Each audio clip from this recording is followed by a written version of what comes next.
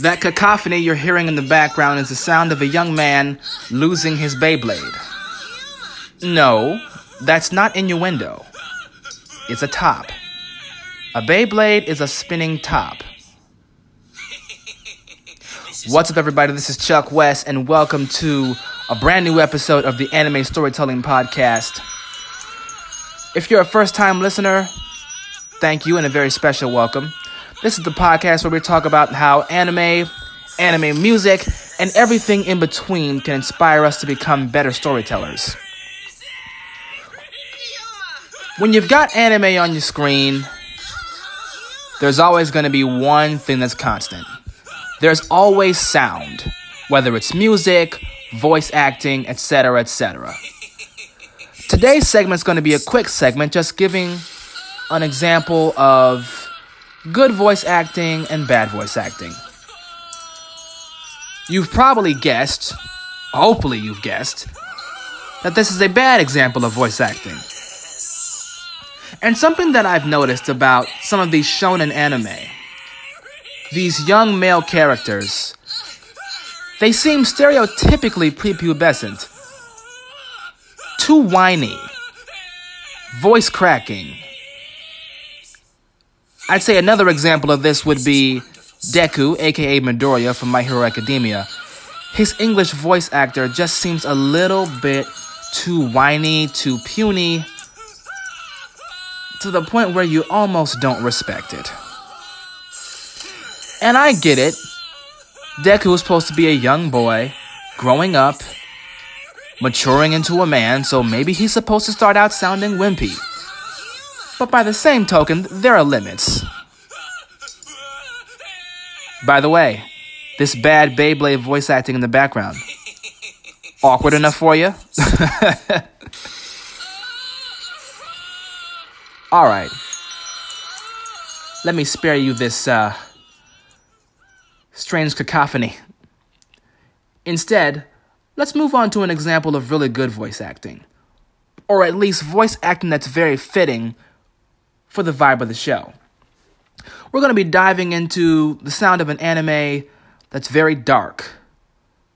Talks much about good and evil, war, life and death, trust, betrayal, whether or not gods exist, the meaning of life. Listen closely. In this world, is the destiny of mankind controlled by some transcendental entity or law? Is it like the hand of God hovering above? At least it is true that man has no control, even over his own will. Now, what you just heard came from the anime Berserk. Not the Berserk that just came out a year or two ago, but the Berserk from the late 90s. I feel like this voice actor did a much better job of capturing the essence of this show. It's not supposed to be a happy show. It's not supposed to be jolly sunshine and puffy clouds and what have you. It's real shit. It's war. It's blood. It's guts. It's death. It's deities and monsters, demons and strange entities. The deepness of the voice, the scratchiness of the voice, the seriousness of the voice really do a much better job to capture the tone and the idea of what the show is really about. Well, those are the examples that I had for voice acting. I want to give a couple of examples of anime music as well. I feel like I don't talk about anime music enough. So let's do this. I'm going to start by giving you a bad example, or what I think is a bad example, of an anime opening theme. Just something that I think is a little too corny. Now, we're all familiar with the anime One Piece.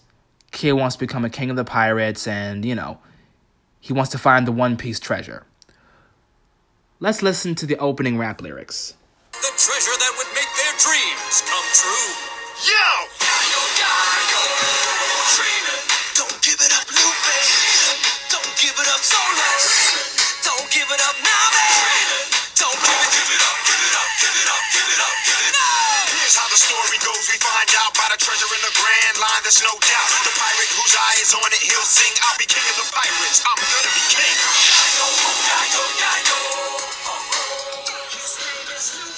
Have you ever heard a song or lyrics to a song that you were almost embarrassed to hear? Like, you felt embarrassed that you were listening to it? This is how I often feel when I hear this opening theme for One Piece. Again, I get it. It's a kid's show. But something about it just seems like almost like an attempt to be gangster or something like that. And that could be because the rapper on this song sounds a little bit like Ice Cube. But still, I just can't get into this song. It doesn't do the show justice. It's not supposed to be thug shit. You know what I mean? It just comes off as strange. And it's not supposed to be a spoof. So that's something that I've always found kind of strange about One Piece with the opening rap song. I never forget the first time I heard this on, I believe it was Toonami. And I just thought, ugh. But let's move on to an anime song with singing that I'm sure most of us enjoy. Now, this is a song that most of us have heard. It's a very popular anime. And actually, the second season of it is going to be coming out in June of this year. So, I'm sure we're all familiar.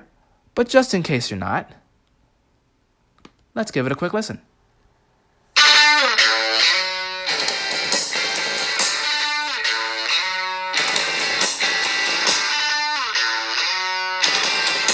Vocals coming up.